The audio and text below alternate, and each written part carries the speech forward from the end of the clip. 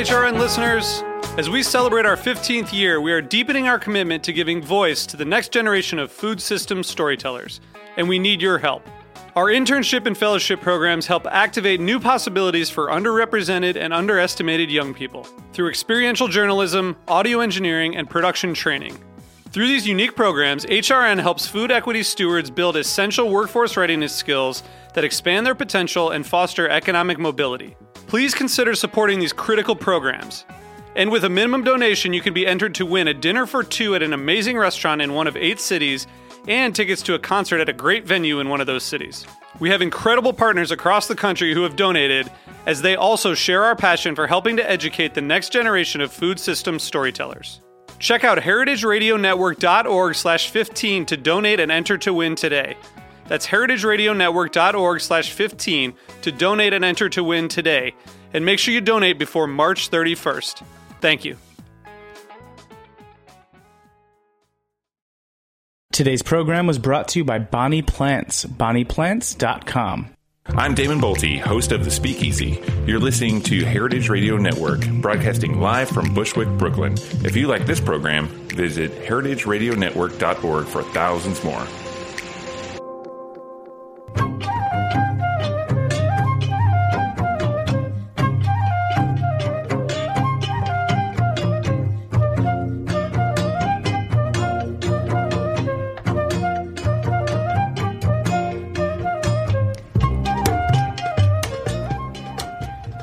Hi, and welcome to A Taste of the Past. I'm your host, Linda Palacio, on this half-hour journey through culinary history. And you know, every country has its customs and traditions surrounding food, and none more special to me than Italy. Having lived in Rome for a period of time ages ago, I have a special fondness for Italian cuisine and its traditions. And that includes keeping up on the latest happenings in the Roman restaurant world when I do travel. And I was fortunate enough to be able to travel to Rome last month, and while I was there, I also had the opportunity to sit down and visit with someone who knows the latest happenings in restaurants very well. She is food and travel writer, Elizabeth Minkeely. And Elizabeth has just published a fun and very informative book called Eating Rome. And she joins me today by telephone from that eternal city. Elizabeth, welcome. Oh, thanks for having me, Linda. Well, it was so much fun to visit with you and hear firsthand some of your impressions of what's going on today in the food scene in Rome. But through your book and through your travel apps, it's, you know, one discovers so much more. And that is that there really is a tradition and such a history. Well, history goes without saying in that city. But there are many different, I guess, kind of cultural traditions surrounding a lot of the food of Italy. And you you still do a lot of, when I say like shelter writing, garden and home decor type writing. What made you venture into the food world? Well, I've actually always been writing about food. I think probably my work writing about design and architecture and gardens probably was a little bit more well-known just because I've written 6 books on the subject.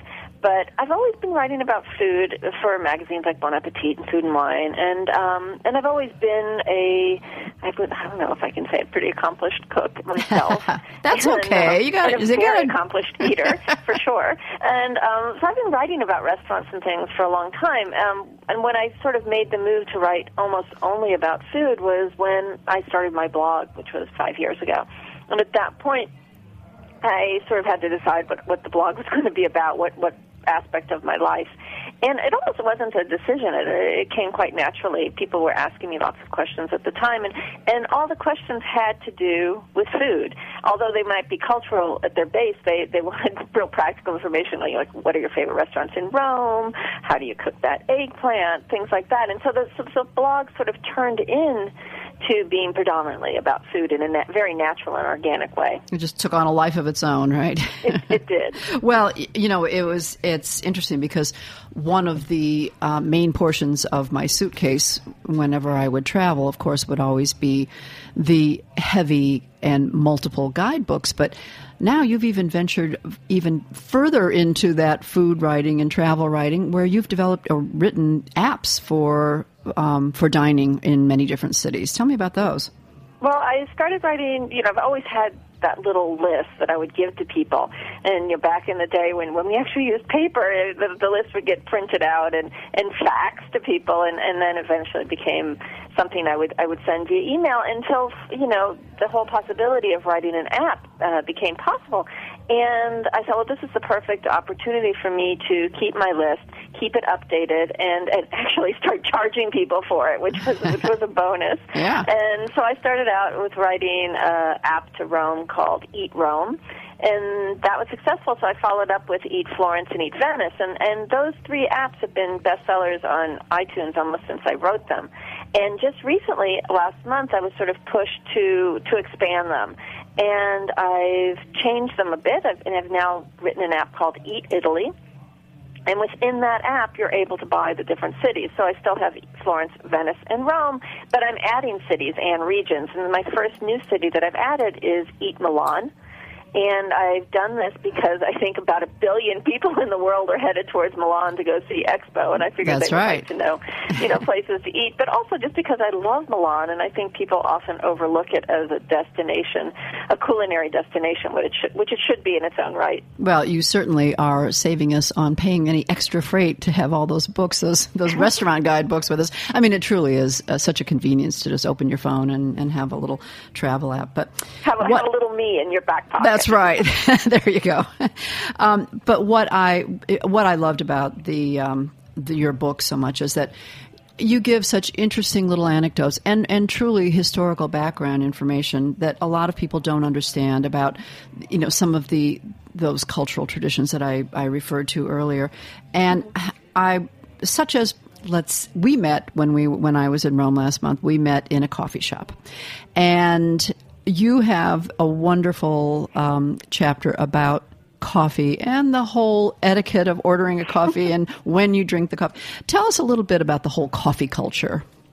Well, one of the most perplexing things I find for people who are coming to Rome and Italy in general for the first time, it's a completely different way of having coffee. And where a lot of people... the first misconception is that there is no takeout coffee. So once you get over that sort of hump, if you go into a coffee bar, and you order a coffee, it's very perplexing how you get that coffee from the machine, into your hands, because there's etiquette. There's written rules to it. For instance, most people go into a coffee shop and they go up to the counter and they order their coffee directly from the barista and they drink it standing up. And it seems simple, but before you actually get to that barista, you have to go to a second counter where there's often a woman sitting behind a cash register who's probably on the phone or having her own conversation. Or petting her dog. Tell her exactly what coffee you'd like first, then you pay for it. Then she gives you a tiny little piece of paper, which you walk over and hopefully get the barista's attention, at which point, he'll ask you what you want, and only then will he give you your coffee. Now, God forbid you should take your coffee and go sit down at a table, which would be sort of the normal North American response to this, because if you want to sit down at a table, there's a whole different set of rules to follow.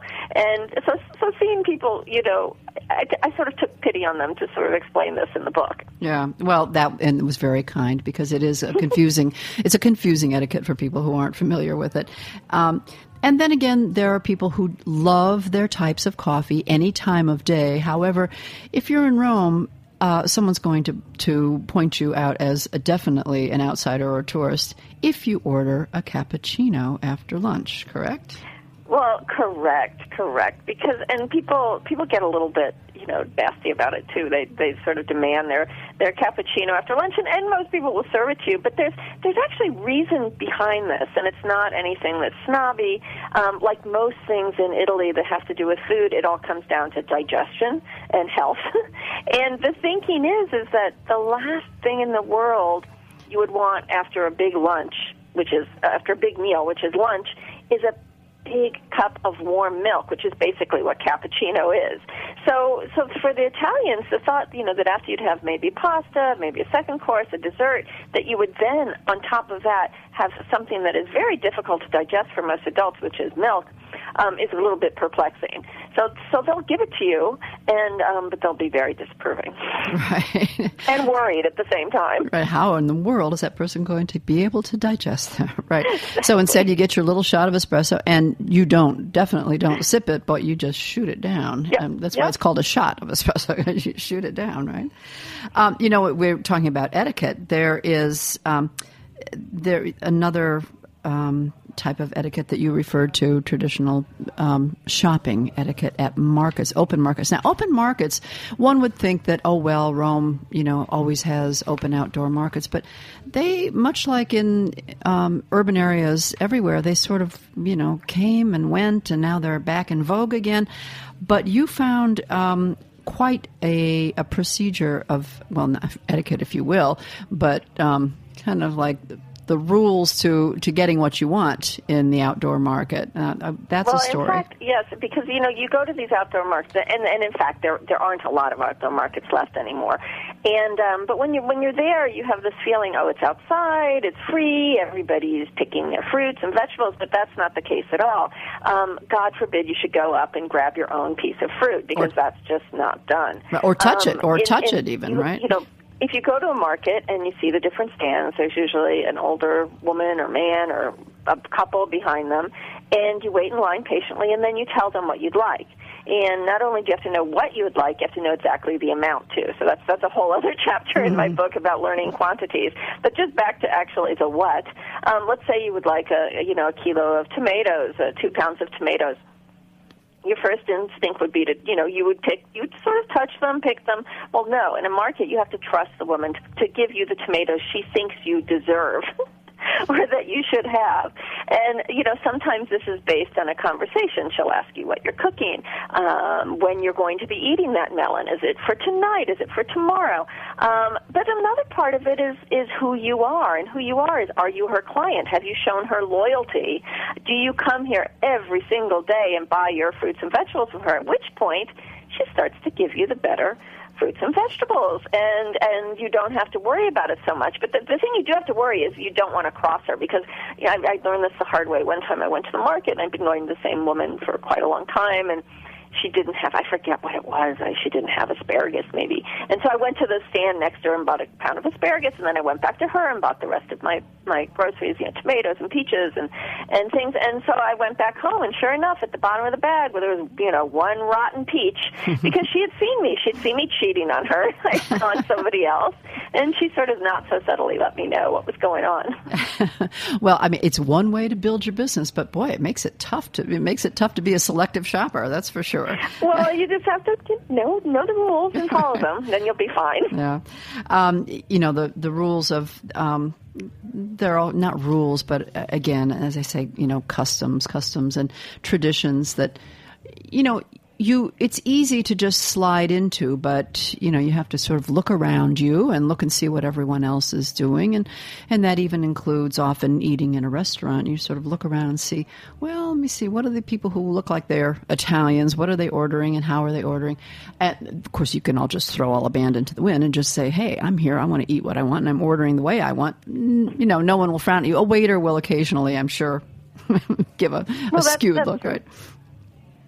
But one of the things, for instance, I get a lot of questions from people, and they say, well, how do you stay so thin? How do Italians stay thin eating all that pasta, at meals? But then, I'll be in an Italian restaurant, and I'll look here in Rome, and I'll look around, and I'll see all the Americans that are there, and before the food even comes to the table, they've eaten the entire bread basket.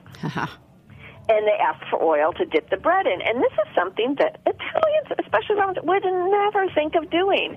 They would never think of having bread with oil before a meal. And so when Americans say, "Oh, the pasta's, it's too heavy, it's too much to finish," well, you shouldn't have eaten that basket of bread before it got there. And I hear this again and again from restaurant owners here in Rome, and they really, it's a real cultural difference, I think. And instead, the Americans that are coming here, they're used to having a big basket of bread or breadsticks or whatever at their local Italian restaurant. But it's really an Italian-American thing. It's not an Italian thing.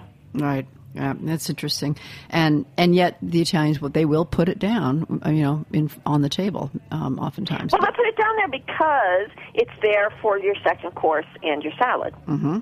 Right. There's restraint. It's not a snack. It's not an antipasto, and it's not meant to be eaten with your pasta. It's meant to be eaten with either meat or vegetable. All right.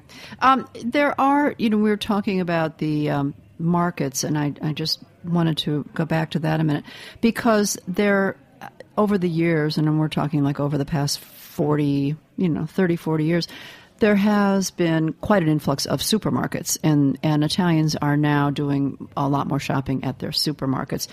Do you think, does this account for the fact that there aren't so many open markets anymore, and how do you see that?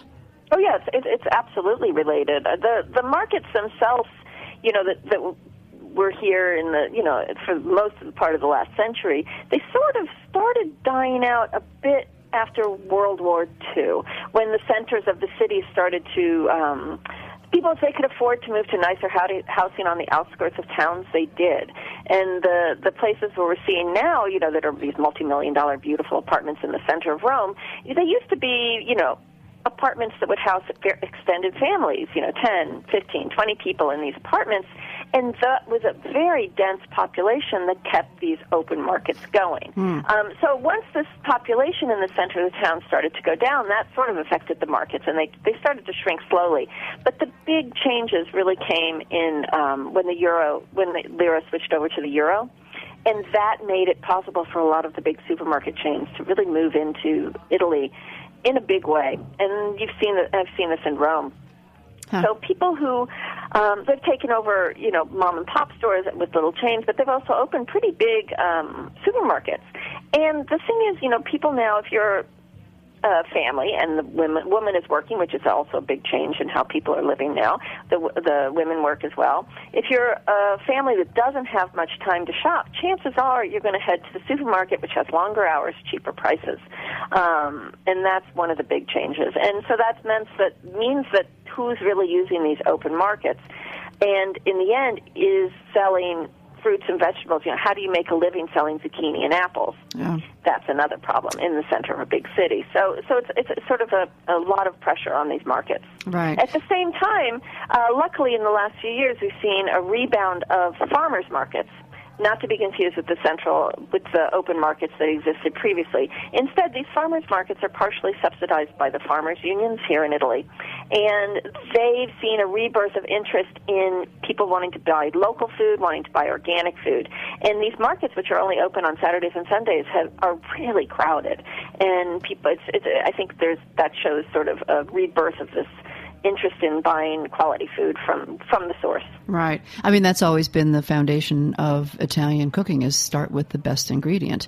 So they're still in search of those who really pride themselves on cooking good dishes, are searching for the best ingredients, right? Right. Well, absolutely. We're going to talk more about the food, particularly restaurants and meats, when we come back after a short break. So don't go away.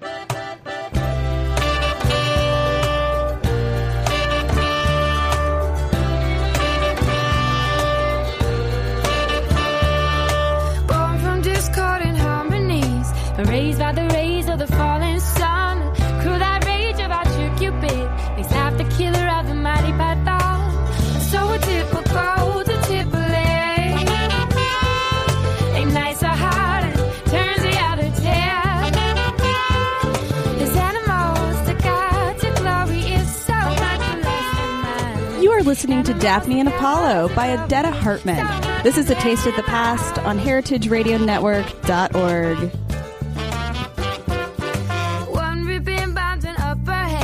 Dresses fall past the shoulders, and low to have anything to do with men. Love pierced Apollo surrenders, and so a typical to Tripoli ignites the heart and turns the other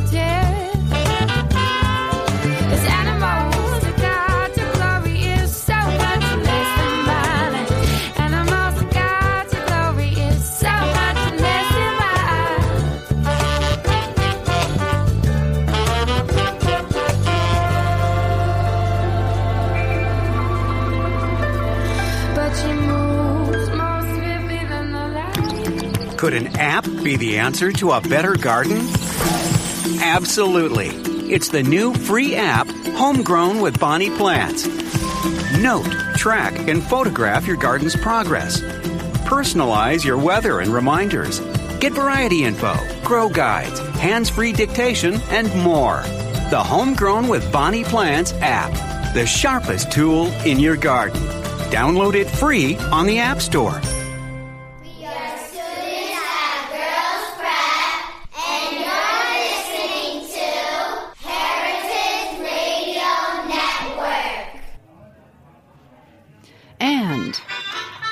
We are back. I'm speaking with Elizabeth Minkeely from Rome. And Elizabeth, it looks like you have your competition set out for you. We got gardening apps now as well as dining apps. We were talking about the markets, and of course, meat markets are something that started an interesting tradition of dishes, and the meat market that was originally in the Testaccio neighborhood, the meatpacking district. There was a lot of interesting dishes that arose from the butchers there. It's interesting that it's not actually the butchers there that were leading the new dishes, but it's actually the people who were working in the slaughterhouses themselves, right? Who would be paid in kind with meat, and not just that. Obviously, if you're being paid in meat, they're not going to give you the prime cut. So what would happen is they would give them the fifth quarter of the animal. And if you think of, there's no such thing as a fifth quarter. So the fifth quarter was actually the offal, or the parts that got thrown away. And these dishes, these cuts of meat, gave rise to certain dishes out of necessity, of a kind of cucina povera. And some of those dishes have become now they were served in some of the local restaurants in that neighborhood in Testaccio. Now you find them in a lot of different restaurants in different neighborhoods, right? Can you describe some of the different dishes? Of the offal, yeah. I mean, one of the iconic is tripa alla romana, which is tripe. And in Rome, the tripe tripe is eaten all over Italy, but in Rome, it's a specific dish that's made with a little sprinkling of pecorino cheese and also mint, which makes it very distinctive. Another dish that you find is something called coratella. And coratella is a seasonal offal dish because people sort of think of meat as being all year long, but certain cuts of meat you only consume different times of year. And coratella is the liver, the lungs, and the heart of a baby lamb. And so the lambs are slaughtered in the spring. So coratella is something you eat in the spring, and since it is in the spring, you often eat it sautéed with artichokes, which are also a springtime vegetable. Wow, sounds delicious. That I did not have, although I was there for artichoke season, and that's interesting because a lot of people, other than for artichokes, don't think of vegetables as having a major spot on the Italian plate, and yet meat is not eaten in abundance. It's not the center of the plate. It's often to the side of the plate, and vegetables are a big part of it. Correct? Correct, yes. Vegetables are a very big part of it, not just Italian cuisine, but Roman cuisine specifically. And it's funny because people always ask me, they're here on vacation, they go into restaurants, and they say, but we never see any vegetables. Why aren't there ever any vegetables? Because you order your pasta, then you order your main course, and they don't come with vegetables. And people don't see them on the menu either. And the thing that you don't realize is that vegetables are actually so important to Romans that they're communicated verbally by the waiter because they change every day. And so Romans really know to say, what is there as a side dish today? And the waiter will, reel off the 5 or 6 seasonal vegetables that they have, and then, people will order them. But it's often something that goes missing if you're not in the know. Yeah, correct. You talk about restaurants that you like, and they tend to be a lot of the older traditional restaurants, and you live in a very ancient part of the city, and you like the old kind of the old school trattorias. Not to say that you don't appreciate the innovative restaurants, but you gave a nice little story talked about the history of osteria and trattoria, which a lot of people are not aware of, and the difference between a ristorante, a restaurant, and a trattoria. But that trattorias and osterias started out a little differently from what they are today. Can you talk about that? Well, the original osterie were a place where you could come, bring your own food, and they were places that actually served wine and maybe had a table, and you would bring your own food, and by food I mean it could be just as much as a hunk of bread and an onion, if you're a worker, and you could buy, a little glass of wine or, a half a liter of wine and be on your way. And eventually these people who had these places would start serving very, very, very simple food. Whether it's, pasta or maybe eventually a second course. And these were the first restaurants and the first osteria and the trattoria that started springing up in Rome. And up until very recently, by very recently, I mean 20 years ago, there were still a lot of these really simple places, that had paper tablecloths and chunky glasses and with no reservations and squished in tables. Those sadly are disappearing and giving way to sort of more to a fancier kind of dining. Some of the newer restaurants, though, in Rome are sort of going back to this tradition, though. I've seen a lot of younger people start to take over these old trattoria, and while they definitely up the food quality and sophistication, they've tried to keep a relaxed atmosphere, which is very nice. Yeah, and that that the decor, the sort of the simple or lack of decor, I guess you would say, there is just something very homey about it. But you're right; it used to be. I can remember because it was a long time back that I was there, but I can remember looking down small alleyways and small streets, and it looked like someone was just having a family party outside their apartment building, in this little narrow street. But in fact, it was an osteria. There would just be some tables, and neighborhood workers were all jammed in. Whether they brought their own food or not, I don't know. But it was not exactly welcoming to an outsider. It was, you had to sort of know about it, and be there and sit down and eat with them.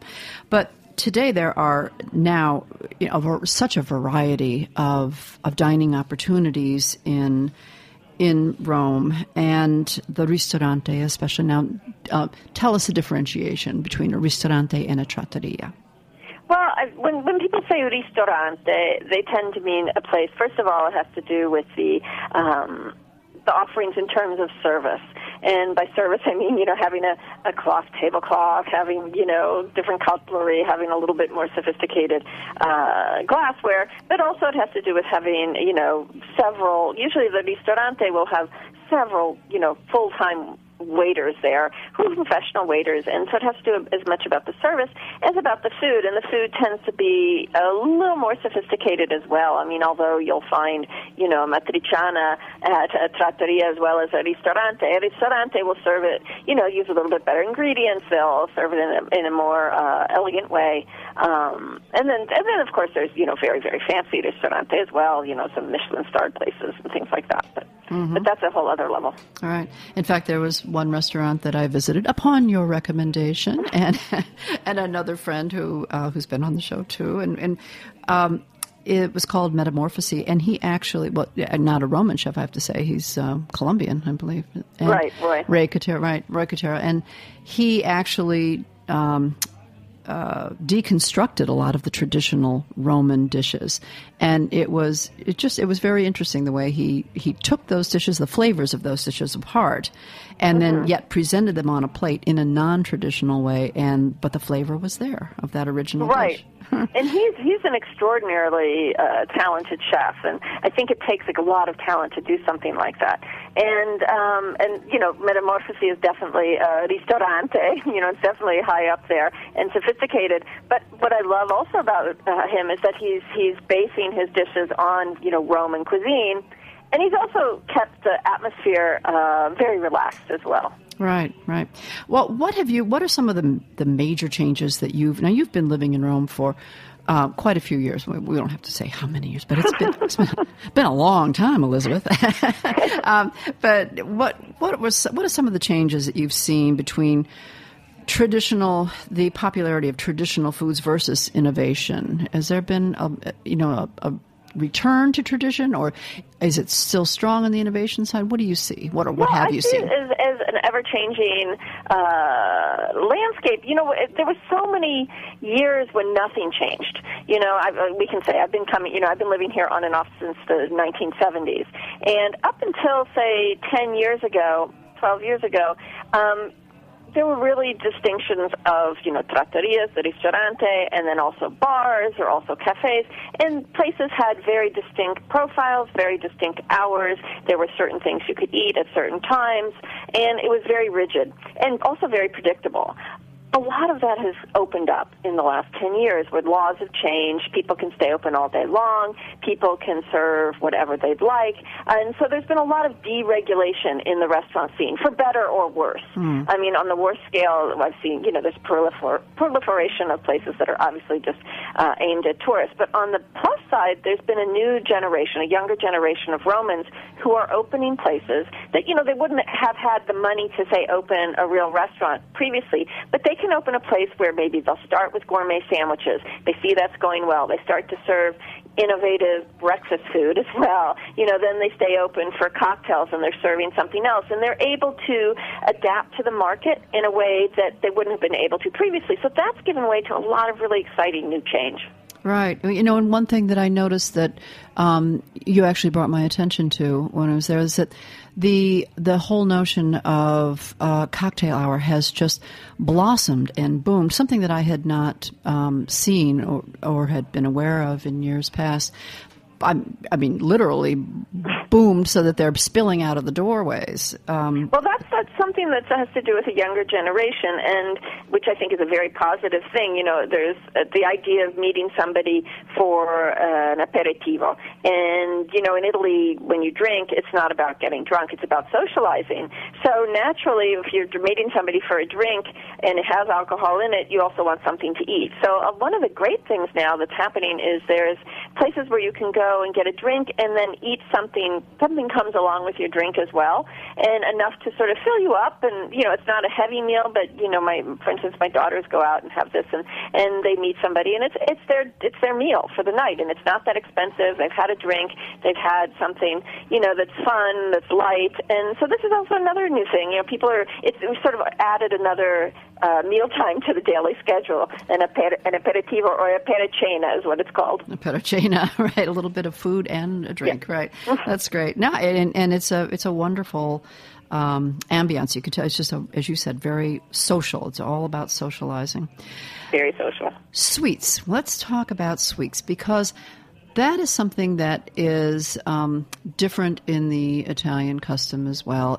That's dessert is not really part of the meal, but there is a time for sweets, but not at the end of the meal, right? Well, like for instance, gelato. People love having gelato, but it's just sort of hard to. It was very hard for me to figure out when you actually had gelato when I first moved here, and it's this. Again, it's about socializing. You go out, you get a gelato, you go for a walk, and you don't have it right after your meal, but you have it sort of in the late afternoon, and by late afternoon I mean 5, 6 o'clock, more or less right before dinner. So it's sort of something that's a snack. It's something that's a special occasion kind of thing. And in general, Italians, like you said, if you're eating at home at night, you don't have a big dessert. You have fruit after your meal. But on Sundays, if there's you have Sunday lunch, that's when you'd have a dessert. If you go out for dinner at a restaurant, you'd order a dessert. So they're always special occasion kinds of things. Right.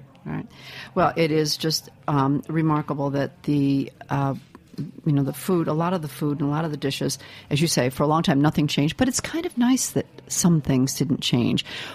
And I don't want to end the segment without mentioning, for those listeners who may have not had the opportunity to travel there, to name a few, and of course, if we think pasta, of course, is as the iconic Roman dishes. And there are a few dishes that are specifically Roman that are still found on many, many menus. And I'm sure you're thinking what I'm thinking.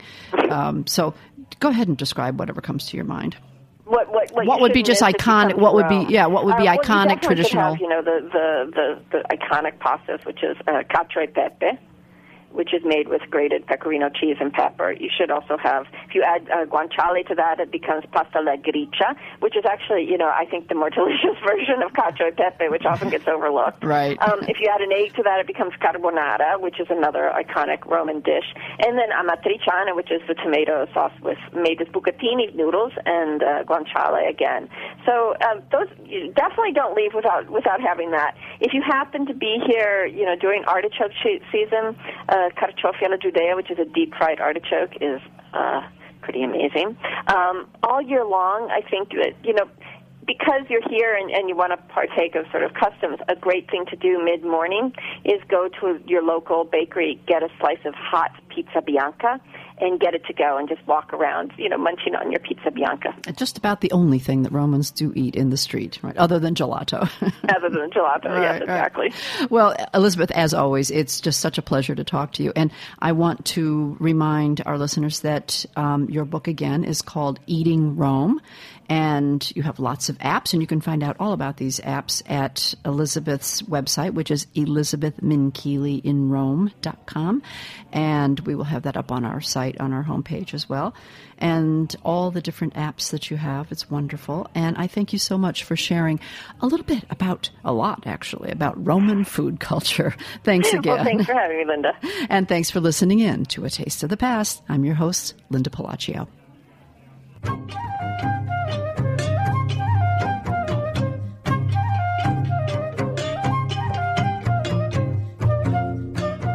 Thanks for listening to this program on heritageradionetwork.org. You can find all of our archive programs on our website or as podcasts in the iTunes Store by searching Heritage Radio Network.